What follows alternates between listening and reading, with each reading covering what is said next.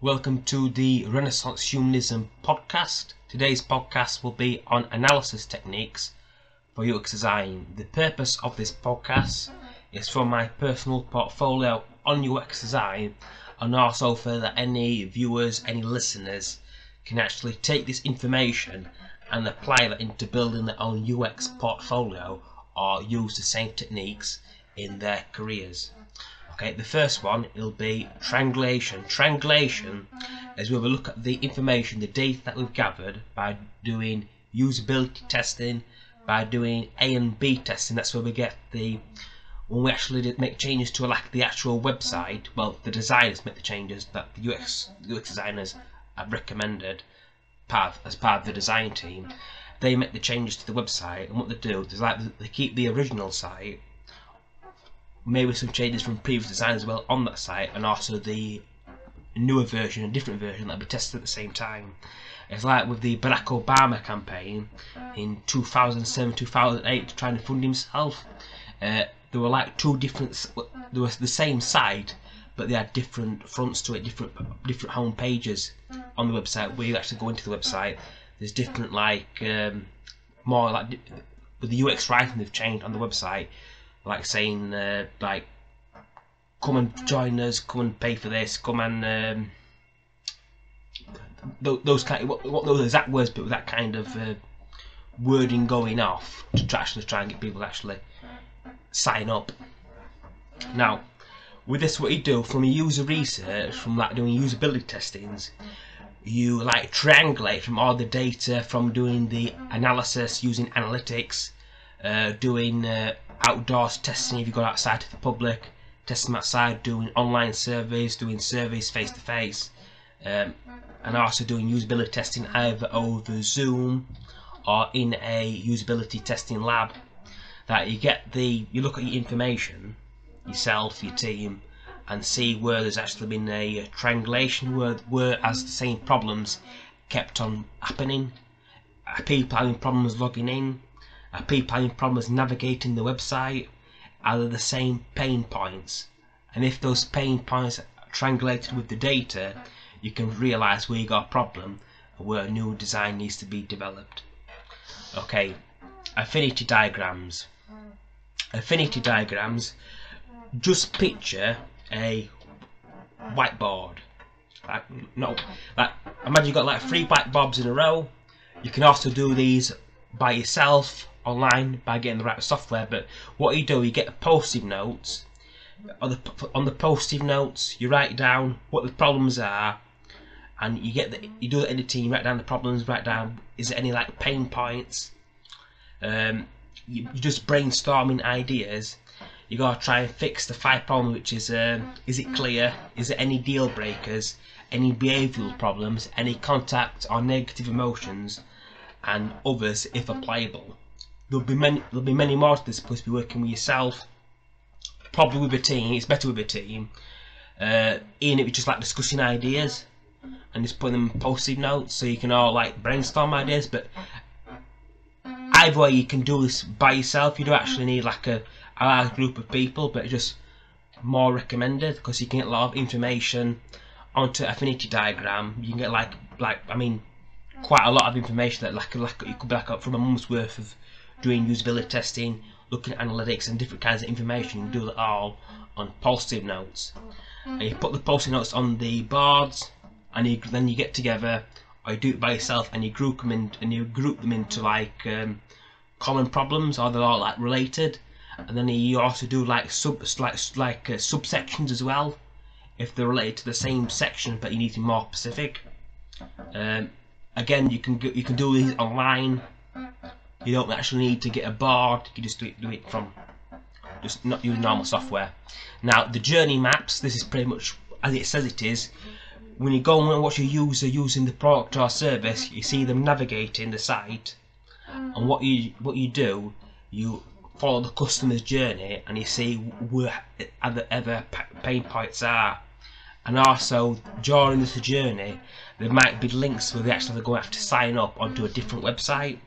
If you're doing UX design for a particular website, you're going to have to focus purely on that website unless it's related to other sites what you're also working on. But you'll be just focusing on the one site. So what you do then, you continue following their journey, just so you know the entire customer journey. You know what's happening, because if you go on like a travel site and there's a website where it compares different travellers, different airlines, different hotels, different services, and when it compares them all, it'll give you links to actually pay and buy that product or service. So obviously from that you want to keep on following the customer journey. Personas, I think they can be the good and bad. I would say I think it's probably worth doing, but at the end of the time, because it's fictional, and if you want to build a persona, you want it to be based as much as you can on the users. So if you're interviewing, like doing 15 usability testings, another one of your team member might be doing another 15, depending on how the setup is, because ideally you want to do as many usability testings as you can. But what I've found out is that the appropriate number, because doing like tight schedules, tend to be around about 15 users, 15 or 20. I'm going to say users, I mean the people that actually use the product and service, people that are actually literate using IT. So you'd be no good having your like 79-year-old grandmother or grandfather try to actually work the equipment, unless obviously with different age ranges, different generations. Just because someone's in the 50s or 60s doesn't mean they can't work a computer. Same for old people, just that normally people as get older, they don't use these technologies. It's like people using Instagram or Facebook. Facebook came around in 2004, YouTube 2005. The people that would have used that would now be in their like 30s easily. Same with Instagram as well. Instagram, somebody could have been in their 30s. They would either have used it or now they have no idea about it, because it can be like generational differences as well. So when you're trying to choose your actually people to do the usability testing, you want to try to get the people that are going to use the product doing the actual testing. There's no point testing people if they're not going to use that product. So let's say that you want to that you're a website trying to get like total jobs, that's it. And if somebody who's actually been in work for quite some time, they're in the 40s, they're not very good at using computers, they try and go on this website, they have difficulty navigating the website. This is where the UX professional comes in, the UX designer, junior UX designer, UX writer. There's different kind of titles, different sort of like jobs underneath as well, because a UX designer and a UX writer, the position that are necessarily related. So what they got to try and do is make the experience as painless as possible.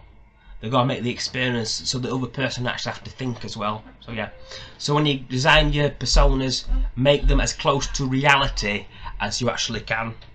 That way, if they're real, or the information, I should say, the information is real, but the person is fake, just because that person is supposed to represent 15 or so people that you're actually doing usability testing in, or two different demographics you've kind of figured out as well, or different kind of users. Like you could have like Bob is very tech savvy, but Jeff is not.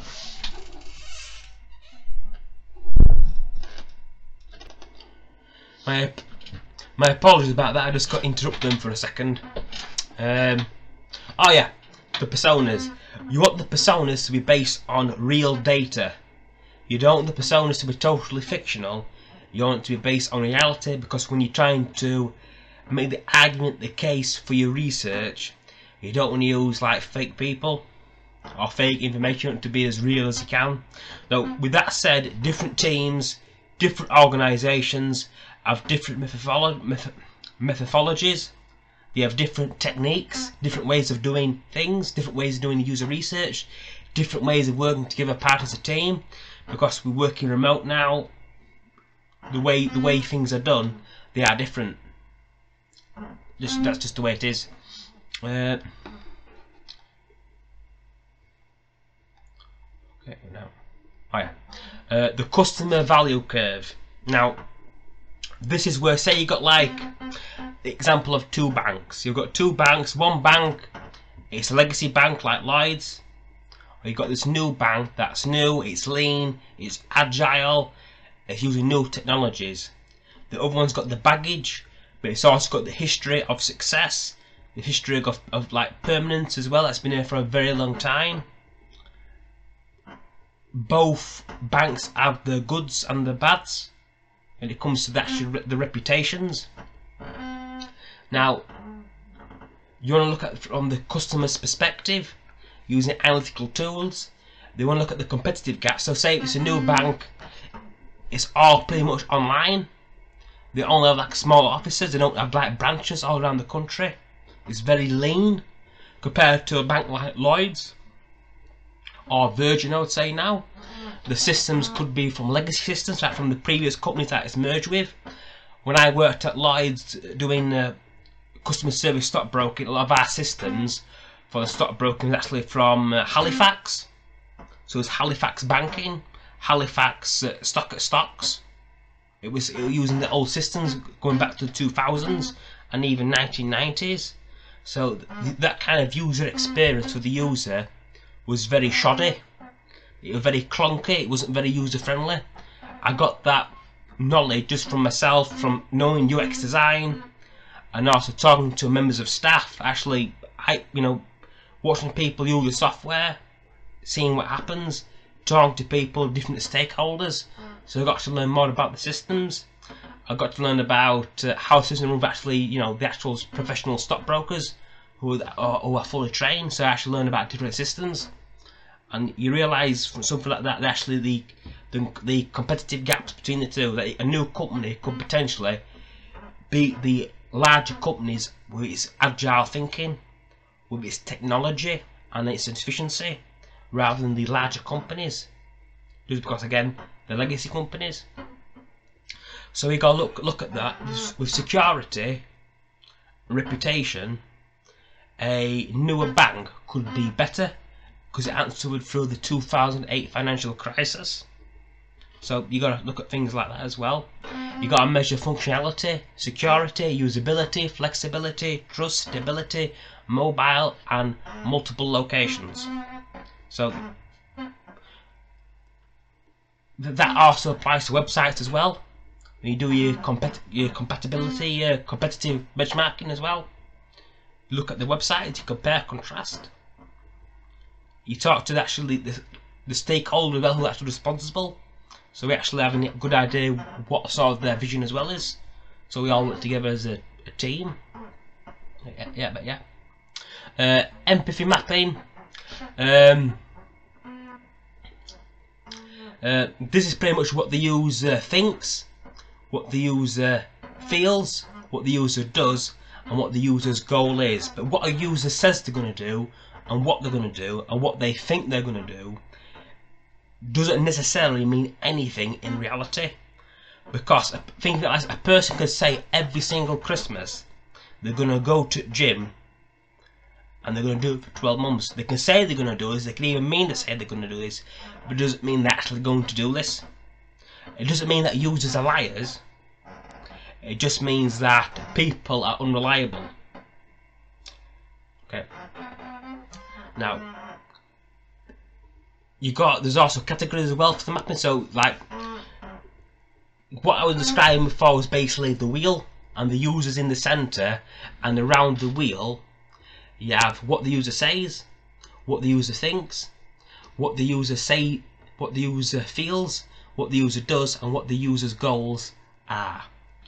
Now, in that there's also categories as well. So what users want to know, mismatched mental models, benefits they are unaware of, things they confuses them, and pain points when signing up for the site, to whatever kind of goal the website is, what we want the users to do, and what they actually no. It's not what we want the users to do, but what the user wants to do on the website when they go through the journey. And if we empathise with them, we can find those pain points, and we can actually try to make the process as unpainful as possible, as simple as possible. It's kind of like when you log into your computer in the morning, you may not necessarily know you're doing it. Well, you know that you're doing it, but you haven't really got a fixed memory on it, because you're just doing something automatically. You want something like that to be the way a person actually uses our software, use the websites. You want to make it as easily as possible for them. You don't want to make them think. The user should not think if at all possible. But if they have to think, you want the writing to be on the screen to direct them what they need to do. Or if it's like clickable as well, so they move around, they can click on things, they can navigate the site very easily, they get the information on the screen and do it straight away. Because we've got to think when we do the usability testing, previously our research, we've got to think of everything. The user must always come first. That's why we do personas, that's why empathy mapping, because we've always got to think about the users and their experience. Their experience using the products, if it's a physical product, or their experience using websites. We've always got to think and empathise with the users. I think that covers everything. I think that explains the analytical techniques for UX design. I'm sure there are many others, different organisations use different techniques. That's just what I'm aware of, which I've used in the past. Okay, I'm just going to scroll up to the top of the page now. You can take screenshots of this on your mobile, on your screen. I've got no problem with this. I think information should be accessible to everybody, and hope the notes I've made myself on my UX design journey can help yourself as well. So I'm just going to scroll it now. Please take a screenshot if you want to.